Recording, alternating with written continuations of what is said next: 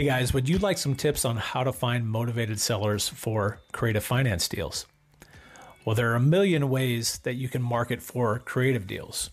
These methods are really no different than finding any other deal with just a few exceptions. Whether it's direct mail, driving for dollars, cold calling, if you're still doing that, paid advertising, radio ads, television ads, doesn't matter. Here are a couple of things to tweak in your marketing campaigns to start doing creative deals ASAP. Number one, if you're building a list from a list broker to either mail or cold call, or both maybe, decrease the amount of equity that you require to 10 to 15% of the fair market value. Understand what fair market value means. As creative investors, we understand that equity does you no good if you cannot access it. As I like to say, you cannot eat equity. Number two, use phrases in your marketing campaigns like, we can pay for the most for your house, guaranteed, or no equity, no problem, or quote, we'll make your house payment, right? Real simple little copy tweaks. Copy like this helps those sellers who might be in financial trouble, but they believe they can't sell their property because they don't have enough equity in it, and they just might have to come to the closing table with cash just to sell their house. We can help these people. Tip number three. This is probably the biggest money-making strategy that I have for you today, and that strategy is to go deep.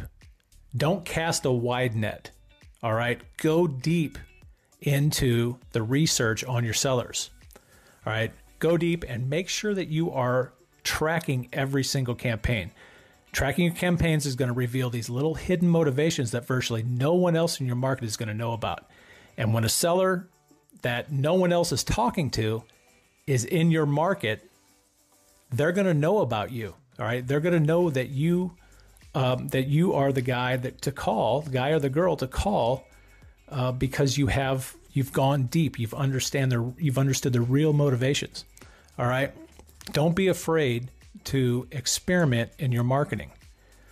All of these methods will work for you if you have the discipline to be consistent with whatever marketing channel you choose. All right.